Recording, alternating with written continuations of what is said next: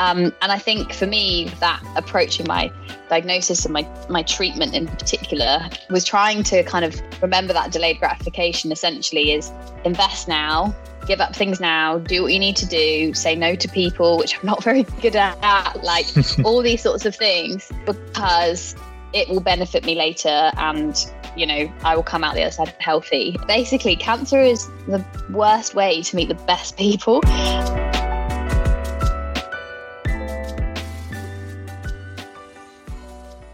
Well, hello. Welcome back to WAB Chats, a podcast from White and Black Limited. My name is Sam Ridgway. Thank you very much for listening in. In our previous episode, episode 7, we heard from a great friend of the firm, Will Proger, about how he is doing things differently in the wealth management industry. And we discussed how and when one might engage with wealth managers. Really fascinating and materially useful input from Will, and well worth going back to listen just for his hints and tips and his rules of thumb for engaging wealth managers. So I'd encourage you to go back and listen to that. And I wanted to add at this stage, if you have kindly been listening to WAB Chats for some time, firstly, thank you. But perhaps you'd consider rating the podcast. You can do that once you've listened to 30 seconds of an episode. Give us the number of stars you think we're worth, but it really helps move us up the rankings and share and broadcast the podcast, and importantly, the stories and experiences of those on it with as many people as possible. So if you consider doing that, that would be great. Something very different for you today, though, in episode 8. And one of the things I love about doing WAB Chats is the variety of people I get to chat with and hear from about their journeys and experiences. And today we are going into the sporting world. Erin Kennedy MBE is a coxswain with the GB rowing team and currently steers the Mix 4 Plus as a member of the Paralympic rowing squad. And Erin is a Paralympic champion. She's won gold in Tokyo. She's a 2-time world champion, a European champion, a World Cup champion. So she's basically won all there is to win in the world of rowing. And of course, above all that, she was also the judge of the inaugural White and Black Mince Pie Monday competition, which is often missed out when Erin does other interviews, but it's important to remember that. As I mentioned, though, Erin also has a rowing World Cup medal, gold medal, which she won in June 2022. And remarkably, this was just 4 days after Erin was diagnosed with breast cancer. Even more remarkably, Erin went on to win one of her European golds in August 2022, and that was in the middle of her treatment. She'd had 2 rounds of chemotherapy by this point, by the time she won gold at the European Championships. And since then, Erin has become an amazing advocate for those battling cancer, particularly breast cancer, using her platform to really let people in and see what it's really like to fight such a horrific thing. And Erin is in only the 4% of women under the age of 39 who are diagnosed with breast cancer. And I will let her do the talking and explain her journey beyond her diagnosis. But as impressive as her sporting achievements are, the way she has fought breast cancer and ultimately won is such a remarkable and inspiring story. And we will get into that shortly. But I started by asking Erin about how she got into rowing and how she went from a complete amateur to a Paralympic champion. I actually started coxing quite late, as rowing goes generally. I actually started when I went to uni. And so before I went to university, I did all musical theatre, drama, singing, everything at school. And that's what I thought I'd do when I went to uni. I went to Oxford and got there, and everyone gives rowing a go. And I was like, yeah, go on, then I'll give it a go. And went down to the boathouse. And, you guys only need to just pootle down to Boathouse Island on a weekend just to see the absolute carnage that is going on down there. They took one look at me, and I'm 5'2", and they were like, have you thought about coxing? And that was sort of it, really. And coxing as well, you just get chucked into a boat and you sit in there, and then they're like, off you go. Like, you can't really learn to cox properly without just doing it. Because essentially you're, as the cox, you are steering, you are making calls, you're kind of the technical person. So generally, I normally describe coxing as sort of a combo of you're like a race desk engineer in F1. You're getting a lot of data. You've got to convey it to the athletes and and use it proactively. You're like the quarterback of American football. You've got the strategy, you're calling the plays and things like that. And then you're also the jockey, because ultimately you are, you're getting a free ride, but you are doing the steering and things like that. But yeah, I just started there, and I normally describe it as sort of a hobby that got out of hand. Because I think that's underplaying it slightly, given the records I just reeled off at the start there. If that's a hobby, that's quite worrying. Well, I just basically, I loved it at uni. And then when I graduated, I ended up joining Leander Club, which is based in Henley. And, that was, again, it's right place, right time. Like they are the GB feeder squad, that and Oxford Brookes really. But I basically joined them and was working full time and just really enjoying rowing, and started getting noticed for things I was doing, and essentially sort of joined the GB team sort of proper after Rio. And then I've basically been there ever since. So I started off with the women's program, and then I moved over to the Paralympic program, and I've been there ever since. So I did a boat race. That's sort of definitely one of my kind of career highlights, and did my first World Championships in 2018.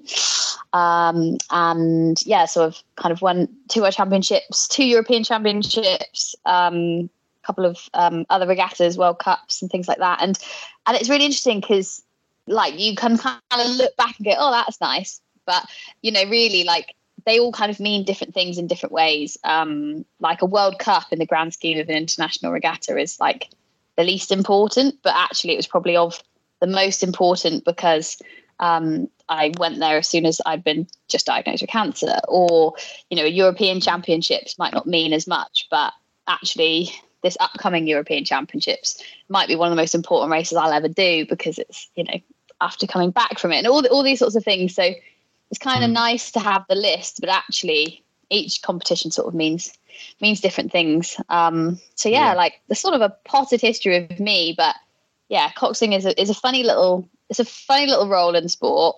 But I just think it's the best seat in the house, because you just get to be embedded in incredible teams and kind of get the best out of people. Yeah, it's amazing. I always forget that you didn't start at like the age of 11 and work up through, because you hear about most Olympic champions and they sort of been sprinting since they're 11 and their parents taking them all around the country and all that kind of thing. But you came to it pretty late, which is always amazing to me, and got to the spot that you're in now.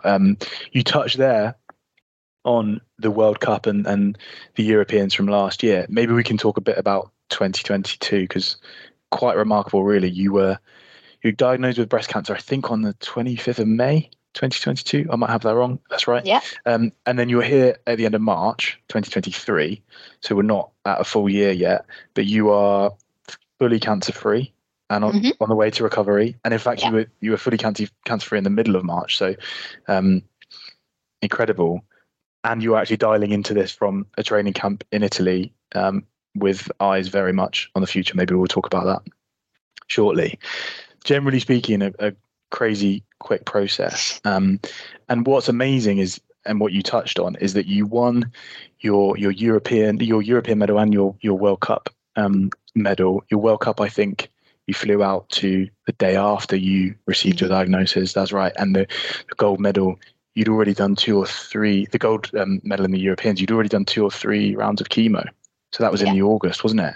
Yeah. So just incredible stuff. And to me, what I wanted to ask you is, when you were told about your diagnosis, there was I think it was the Telegraph, there was a great quote. Yeah, she said, "I didn't think, am I going to die? I thought, will I be able to go to the Europeans?"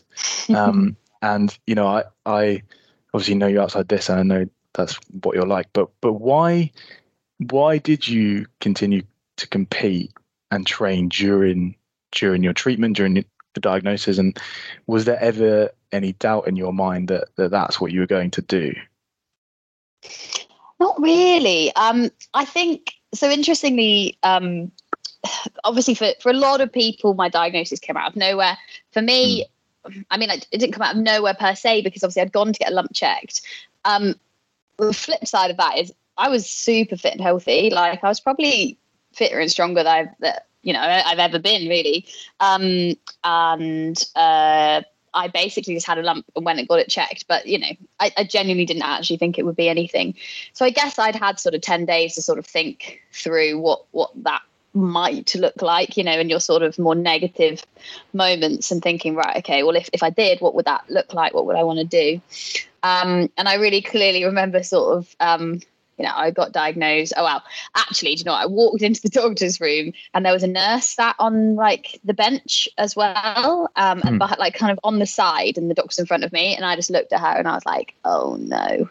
Because I was like, you're here for my moral support. You're not here. Yeah. If it was a good appointment, there'll just be one person.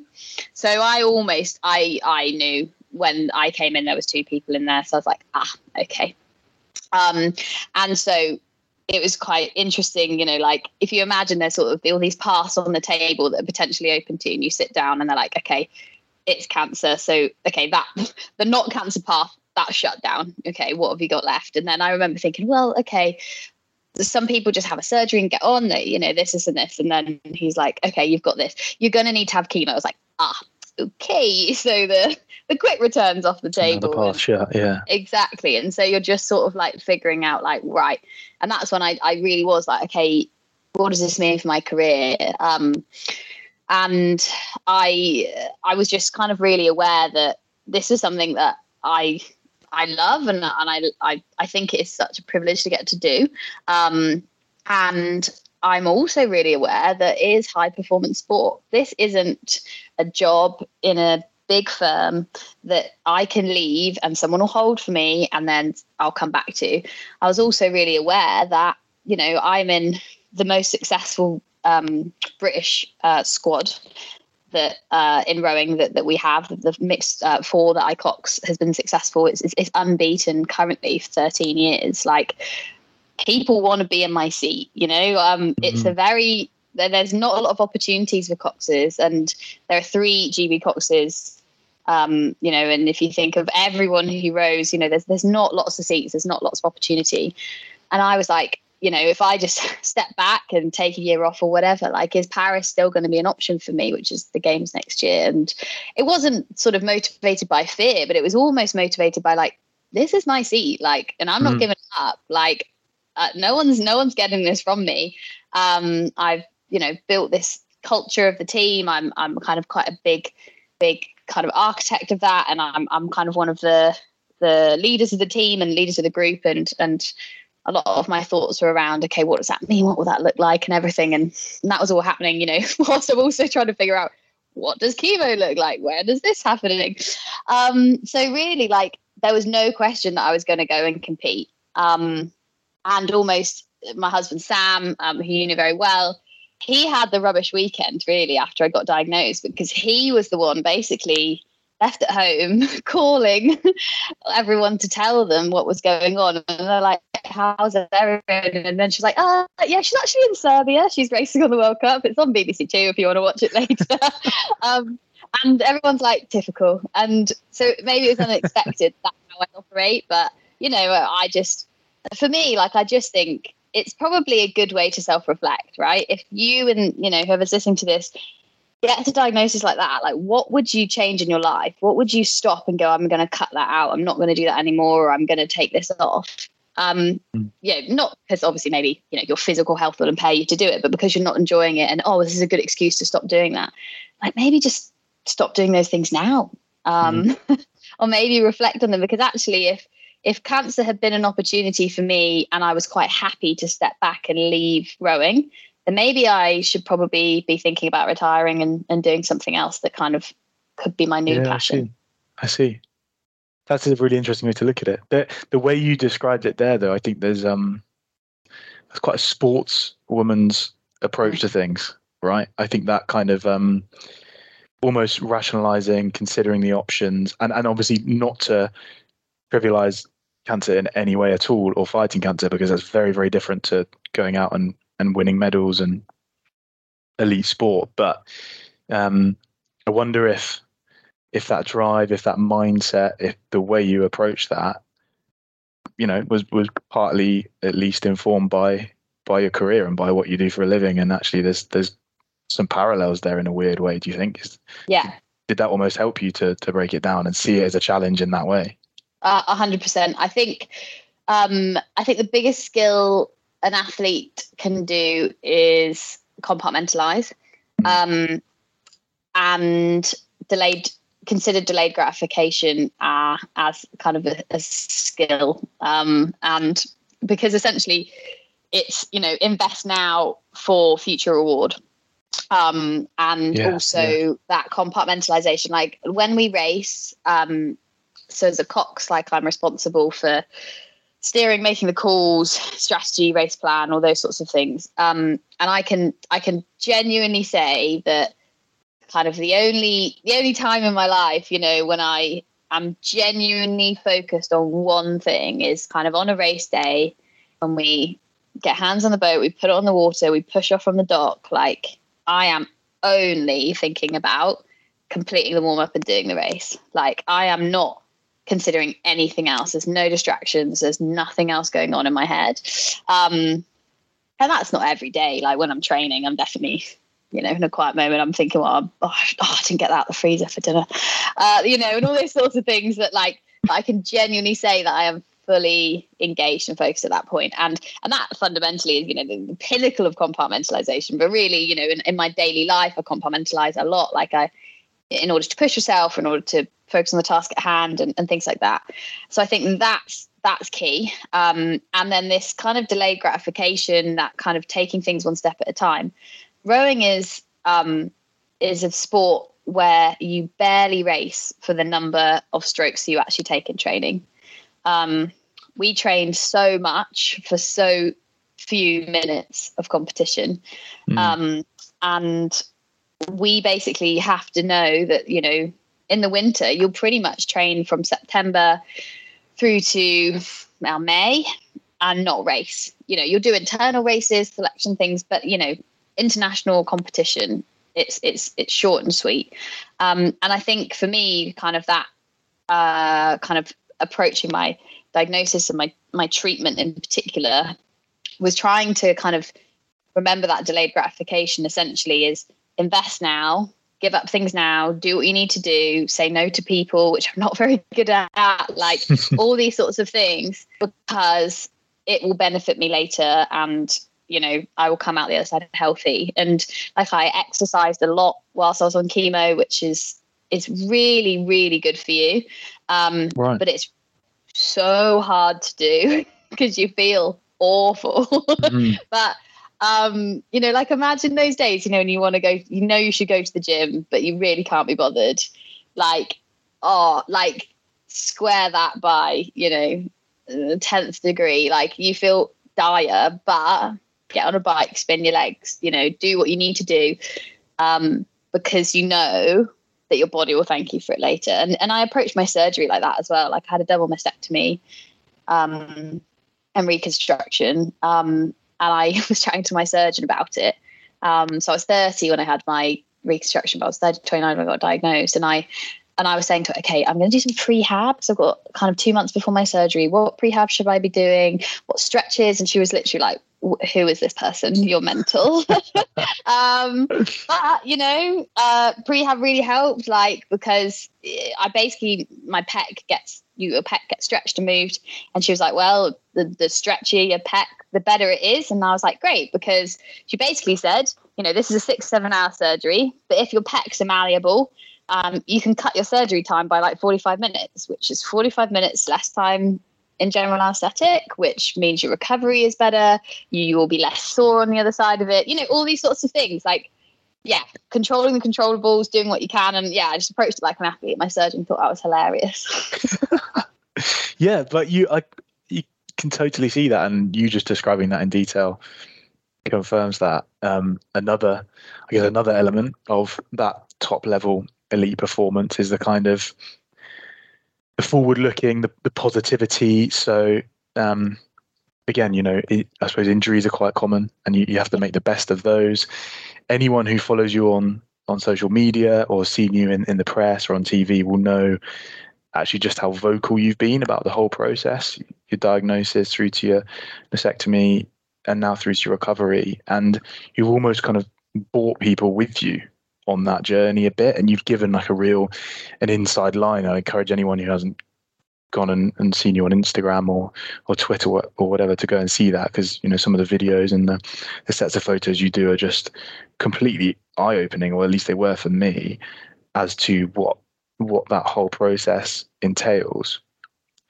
But you didn't have to do that, and you really spun that into a positive use of what your existing platform was. It would have been easier for you, I think, to go off radar, to switch to focus on that and say, this fighting cancer is my next 6 months to a year, whatever. And no one would have expected the level of engagement that you gave. So where did that come from? Why did you decide to do that and to take that approach? I think kind of twofold, really. Like, firstly, because I did have a bit of a profile, I felt like if I just disappeared, it would be a bit weird. Like, sort of people within the rowing community, international and at home, and people would be like, where's Erin gone? Like, what's happened there? And I think because also, like, my intent was always to come back, wherever that looked like. I thought, kind of, sounds really kind of self-centered, but I didn't want people to just think I'd retired or like just disappeared and lost my love for it, because I hadn't. Like, I was still here, and there was a bit of it like wanted to be like, no, I'm still here, like I'm still trucking, like don't you worry, I'll be back. But I think like the other side of it was I really had a realization. So I know people who've had breast cancer, like, my mother-in-law as one, like Sam's mum, like she had it in 2012. And aunties, my nana, like, and I was like, I don't actually know what this is like. Like, I don't actually know what it's like to live it. And I say this with the full knowledge of how different everyone's experience of cancers are and how different cancer is.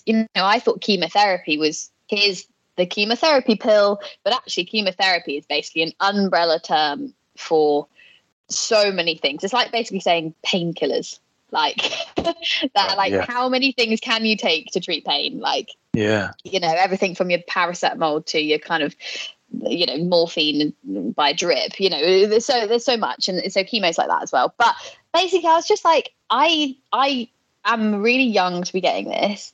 Have a bit of a platform. I can raise awareness to make sure other young people are checking themselves and catching it early, because early detection has essentially saved my life. And also just to kind of think, look, like, I'm going to bring people with me so they know what it's like too. They can sort of experience what this experience is, but like, come with me and see, okay, what is it like to have chemo? What does it feel like? What are all these side effects you have to deal with? Because I was like, worst case scenario is just, it's interesting for people and they'll learn. Best case scenario is people will essentially be more health aware of themselves, but also probably have a lot more empathy and understanding for people they know who are going through it. And even if it's not breast cancer, chemo is chemo, radio is radio, cancer is cancer. And I do genuinely think that cancer is still a bit of a scary word. It's quite unknown, and actually the range of what it could be is huge. And I do think like the more we talk about it, the less sort of private people might feel like they want to share, but they don't want to burden other people with it and all that sort of thing. And so the best thing about social media is you can choose to consume it or not. Like, if it's too much for you, you can unfollow me, and that's fine. Like, I don't mind. But if you are interested and you want to learn, then you can follow me. And I think the best thing about it, which I really didn't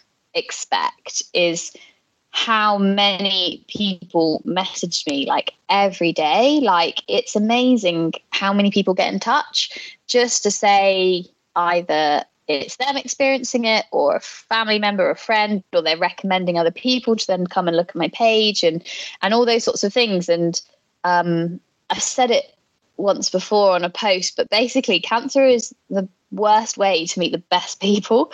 There are some amazing people, and there's this whole community also that exists that I never really knew, and now sort of I'm a part of, and it's kind of a privilege to like know all these other people and give them a voice, I guess, and if maybe they can't explain what they're experiencing or what they're going through, they can point them towards my page, and hopefully that will like go some way to kind of help them articulate it.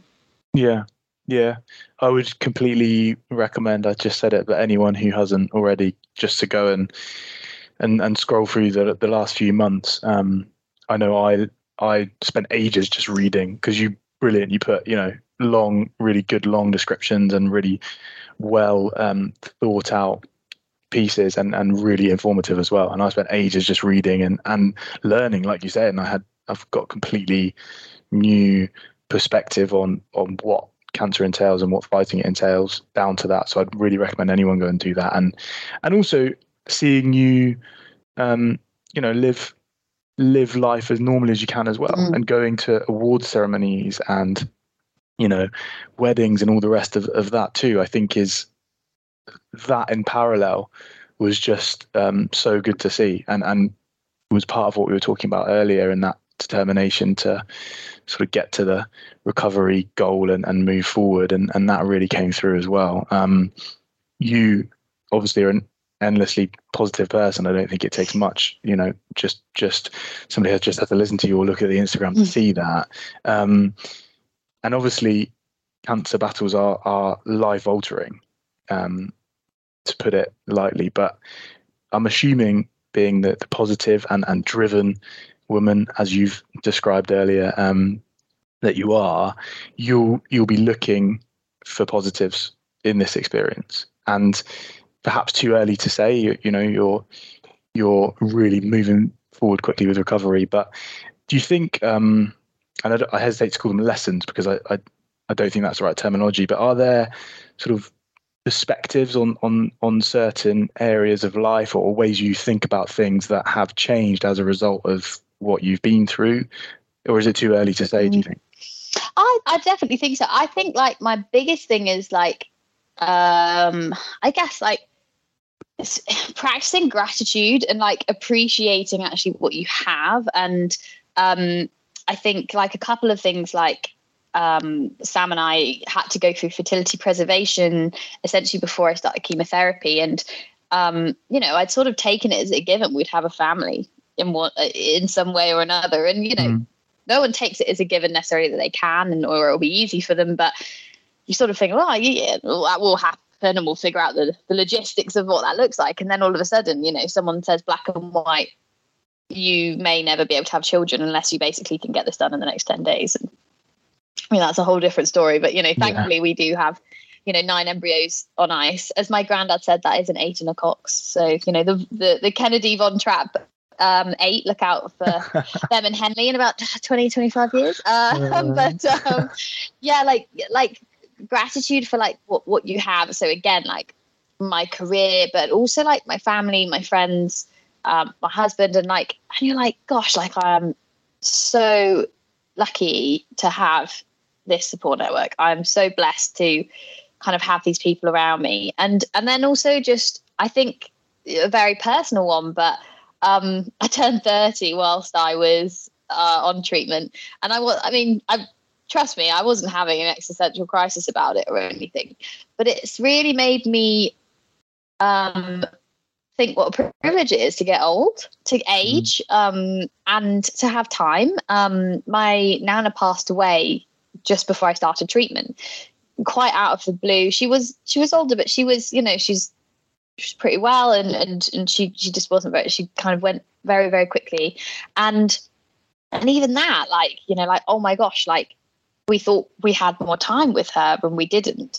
And then to kind of, again, like while I was processing all my own stuff, thinking, well, I thought me and Sam had another, 60 years, and now maybe we don't.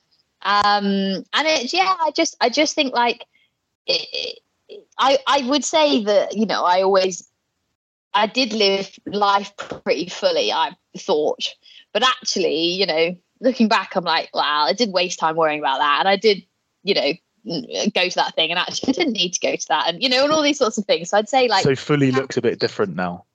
Totally. Yeah. Like streamline what's important, don't hang on to those things that aren't important. And don't get me wrong, I still get narky about stupid stuff and all these sorts of things, but like it definitely, I think gratitude for what you have and sort of prioritize what's important, because you really actually don't know how much time you have.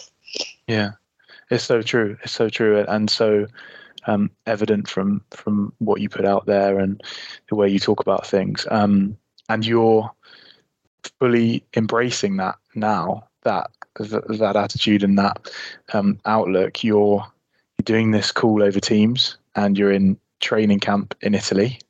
So maybe you can explain a bit about that in terms of the timeline, because rowing is quite full on, as you said at the top, and there's obviously an Olympics on the horizon. So what do the next couple of years look like from sort of now in Italy through? Are you aiming for Paris? Does the recovery timeline allow for that?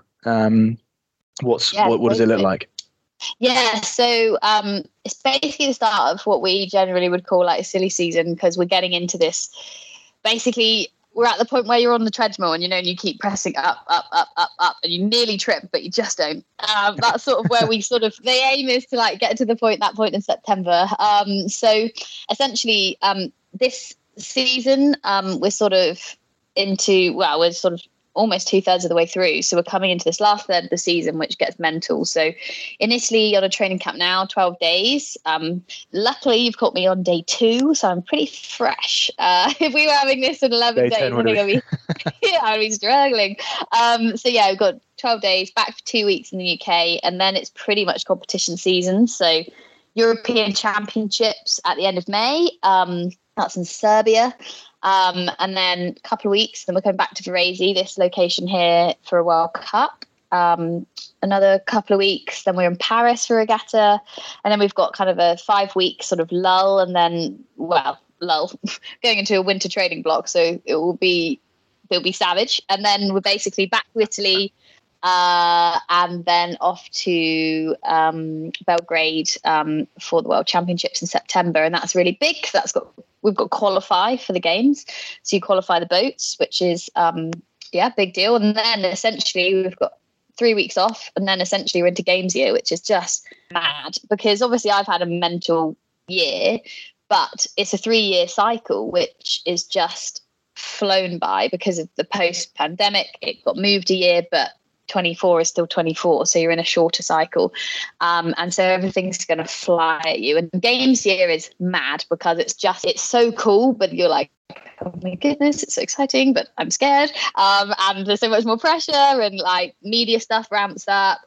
Cool things with the games, like the games is just sick, like because you become a part of this massive, not just rowing, but you become a part of Team GB, and you have like kit days. So you go to like the NEC and basically get a trolley and a personal shopper, and they walk you around, and you get, I cannot tell you how much kit, suitcases of kit.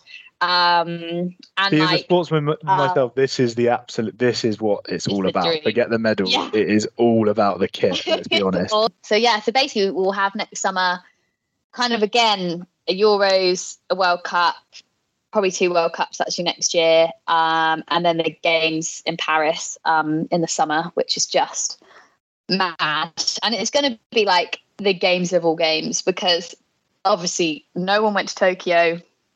For the Brits as well, it's essentially as close to a home games for most of us as we'll ever compete in. Dead easy for people to come along. I think it's going to be a big party. So I'm very excited. And you won. Obviously, got the gold, but there were no crowds, and it was sort of family waking up at silly o'clock in the morning to watch it on a TV or whatever. So this is it. Yeah, it's another level of excitement. It's going to be another level. Like, I mean, I've lots of friends who've competed at games before, and they said so rowing is it's 2K course, so you start away from the crowds. I actually thought I was quite grateful in Tokyo, because I can imagine, gearing yourself up for the 100-meter final in an empty stadium, that's really hollow. At least for rowing, we never start with crowds. We always start, away from them. So the start felt relatively similar. But I've had friends say they were on the start line and they can hear the crowd. So there was normally about 500 meters of crowd. So they're like a kilometre and a half away, and you can hear the end of the last race, just the cheering and the crowds, and it like gives me like goosebumps. One of my friends won the women's lightweight double in London, and the men's 4 was going off before them, and she said she knew GB had won just from the loudness of the crowd while they were on the start line because of the cheer. So it's just it's nuts. So incredible. I'm super excited. Well, I'm sure. I know everyone in our building and everyone listening to this will be tuning in for that, if not trying to make their way over to France to watch that. And just an amazing thing with everything that's gone in the past year. It's going to mean so much more, isn't it? And everything that's tied up with that is just going to be amazing. And in terms of your, the voice you've used and your campaigning, if you like, that you've been out there talking about cancer, and that's going to continue presumably, and you're going to be doing that for a little while yet. Oh yeah, definitely. I'm doing a campaign with the Cancer Research Institute this summer, all about kind of sport and cancer, because it's becoming a lot more talked about, which I think is such a good thing. But essentially, exercise and being active will reduce your risk of getting a diagnosis. Even breast cancer, people don't think it's lifestyle related, but it is. It's still impacted by lifestyle factors. So like doing the government mandated amount of exercise a week, which is really not a lot, it's just raising your heart rate that little bit, just makes such a huge difference, both in terms of pre-diagnosis, but also on your prognosis as well. I'm kind of trying to leverage my sort of sporting connections and keep talking about it, essentially, because it's not going to go anywhere. It's still going to be there. Still, people are going to get diagnosed every day, but they can do what they can to kind of get through it in the best way possible, and hopefully kind of use that sport as well to kind of keep them healthy for as long as possible. Yeah, incredible. Well, Erin, it's you are an amazingly inspiring woman. I know you will have been told that so often, but I hope people have picked up on that in listening to you, and I hope people go and take a look at everything else you're doing, because it is amazing. And I don't want to be responsible for missing out on the gold, so I'm going to let you go and get back to it. But come back and judge our mince pie competition again, won't you? I will. If you have time. But thank you so much. It's been amazing to talk to you.